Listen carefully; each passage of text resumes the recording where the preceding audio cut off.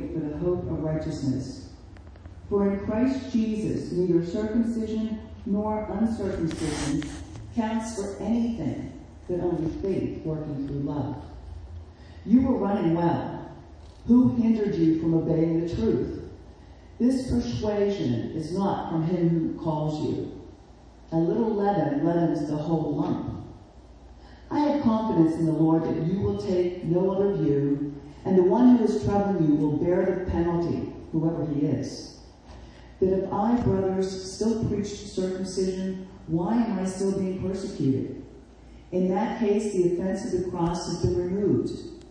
I wish those who unsettle you would emasculate themselves. For you are called to freedom, brothers. Only do not use your freedom as an opportunity for the flesh, but through love serve one another. For the whole law is fulfilled in one word: you shall love your neighbor as yourself. But if you fight and devour one another, watch out that you are not consumed by one another. But I say, walk by the Spirit, and you will not gratify the desires of the flesh. For the desires of the flesh are against the Spirit, and the desires of the Spirit are against the flesh. For these are opposed to each other, to keep you from doing the things you want to do. But if you are led by the Spirit, you are not under the law. Now the works of the flesh are evident: sexual immorality, impurity, sensuality, idolatry, sorcery, enmity, strife, jealousy, fits of anger, rivalries, dissensions, divisions, envy, drunkenness, orgies, and things like these. I warn you, as I warned you before, that those who do such things will not inherit the kingdom of God. But the fruit of the Spirit is love, joy, peace, patience, kindness, goodness, faithfulness, gentleness, self-control. Against such things there is no law.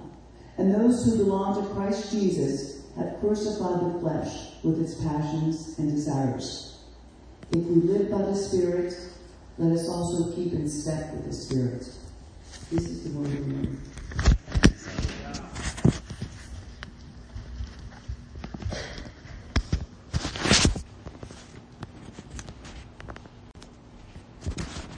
May the words of my mouth and the meditations of each of our hearts be pleasing and acceptable to you, O God, our rock and our Redeemer. I would like to share with you my favorite commentary line ever. It's from a sermon starter reflection on Calvin Seminary's website. And it says, I quote this word for word: Christ did not set you free to be a jerk. That's brilliant. You see, in Jesus, we are granted freedom from the bondage of sin and death and yuck, but that does not mean that we are free to do whatever. There are plenty of ways of going about our day-to-day lives that do not genuinely embrace freedom in Jesus. Freedom from death doesn't just mean that we accept a golden ticket to heaven to get out of having to really die someday. It has implications for today as well. Real freedom means we are free here and now as well as later. Not just free to do whatever we want, that's not necessarily freedom, but free to want to live the abundant life that Jesus offers us. We are not set free from responsibility toward ourselves, others, and creation when we are set free from sin. We aren't set free from participation in the struggle between good and evil. We aren't set free from sin in order to spend all of our time judging the sin of other people. People who spend any part of their precious time on earth nitpicking about the way other people live their lives, or refusing kindness or service to others because of the other person's sin, be it actual or perceived sin. They aren't free from sin. They're just trapped by the sin of other people just as much as they are trapped by their own sin. This passage in Galatians is often misused. Many of us learned the fruits of the Spirit part of it in Sunday school or vacation Bible school as kids. And many people use this list of don't do thises in order to point the finger at other people. but rarely do we put the two together in their entire context, and that is a big problem.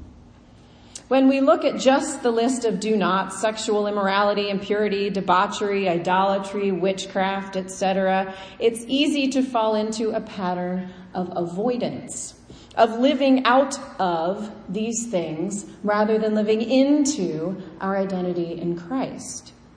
In other words, we can take that as a list of things to avoid and think that we're doing okay if we manage to avoid most of them most of the time.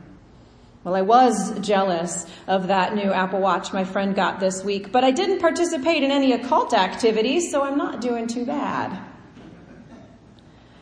When we look just at the list of the fruits of the Spirit by themselves, these things that Paul says Christians should be doing, it's easy to see it as a to-do list that we can check off or fail at. It's a list of good deeds, and the more of them we nail, the better. And that's really a best case scenario of what happens when we separate these two sections of this passage. The worst case is when we put it up on a pedestal as a list of really nice ideals that nobody really gets right anyway.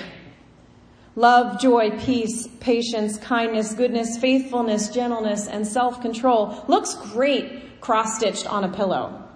But it's not very easy to actually do every day, and so it becomes some sort of ideal that we would like to achieve, but probably can't. So we pick out one or two of them to work on, sort of like they're some kind of New Year's resolution, or part of a list we found in a self-help book or an online article. Here's another great line from that same commentary I just quoted a few moments before. For Paul, it was never a matter of saying, become what you are not by behaving better. It was always a matter of be who in baptism you already are. It was never behave so God will save you. It was always God already saved you, so act like it. Paul is not saying, here's your list of do's and don'ts. Paul is saying you are free to live as the person God made you to be. And here are some of the characteristics that people living in Christ's freedom have in common. They are set up in contrast to a set of characteristics that people living in bondage to the flesh, to the world, have in common, like anger and division and rivalries. And this is not meant to be black and white. It's not meant to be prescriptive. It's meant to be descriptive. You're not either solidly in one camp or the other. I'm sorry to burst your bubbles, my dear ones. We are all sort of all over the place and back and forth. They are not a prescription for trying harder. They are a description of what we are free to become. Freedom in Christ is so much bigger than simply freedom from going to hell. Freedom in Christ isn't freedom from change, and it doesn't mean that some sort of magic wand is waved over us and we instantly become an awesome person. It takes time for fruit to grow. It takes nurture. It takes fellowship with other Christians. It takes time spent reading scripture, prayer, fasting, meditation, worship, celebration, solitude, silence, and so much more. 15 years ago, when we moved into our house, there was this awful, wild rose bush on the front hillside. We referred to it as Audrey 2. It was covered in beautiful little pink roses for like a week in June. And the rest of the year, it was just this thorny, dangerous mess that did not allow anything else to grow in that section of our hill. It would snag people as they tried to walk up our front steps. I am not even kidding you. It made half the front yard completely unusable. It damaged the concrete on our stairs and our retaining wall. So we tore it out. We thought we were clever. We would just get rid of that thing. And the next year it grew back. So we tore it out again and we covered over the ground. And it grew through the ground cover the next year. So we tore it out again and we planted raspberry bushes because those are pretty hardy. They'll grow just about anywhere and choke out other plants, and it worked. That summer that we planted the berry bushes, we had lovely raspberries for much of the summer, and there was no evil rose bush trying to kill us or trip us as we walked past on the stairs. There was one small problem with our plan. Tim and I are terrible gardeners. Neither of us has the time, the energy, or the desire to do anything meaningful with any part of our landscaping. We're lucky it gets mowed more than once a month. And that's just because we have a 10-year-old we can bribe to do it now. The thing about raspberry bushes is that they're pretty hardy unless you completely neglect them, which we did. We did not nurture that fruit. We didn't water it. We didn't prune it the right way. We tried to prune it, but it was definitely not the right way. We didn't weed the ground around it. And so while it had one great year of beauty and fruit the first year we planted it, eventually that raspberry bush patch withered away to nothing. And that stupid, dangerous, wild rose bush came back. I don't know where it was in that year the raspberry bushes were there, but it was there waiting to come back. We were free from that stupid rose bush for a while, but we did not take the freedom from that rose bush seriously, and we paid the price for neglecting it. It killed those berry bushes, and we fought it for a few more years. After years of killing it back every year, putting plastic on the ground, digging out all the roots we could find, planting other things, churning up that dirt, it's pretty much gone now, 15 years later. But we also have other weeds trying to invade. Now we have knotweed, and every once in a while we see a little pink rose trying to creep back in again. My friends, that is how faith is. Many people bear fruit right after that faith takes hold, big amounts of fruit, and they have a great season or two. But with neglect and malaise, the fruit slows and eventually withers to nothing as the weeds creep back in. My friends, all of our gardens need to be tended, not just sometimes, but always, constantly. We are free to live in beauty, dear ones. Let us nurture that. Let us seek it out. Let's find that beauty, that freedom, and walk joyfully in it together.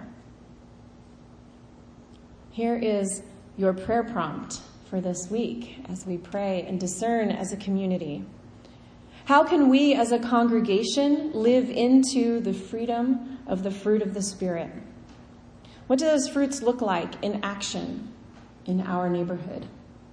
Let us pray. Lord, help us to live into our freedom. Give us the discernment to follow your Spirit so that all who meet us would see love, joy, peace, patience, kindness, goodness, faithfulness, gentleness, and self-control. Show us how to tend our own gardens and the garden that is this church community as well, so that this fruit might grow and flourish. Amen.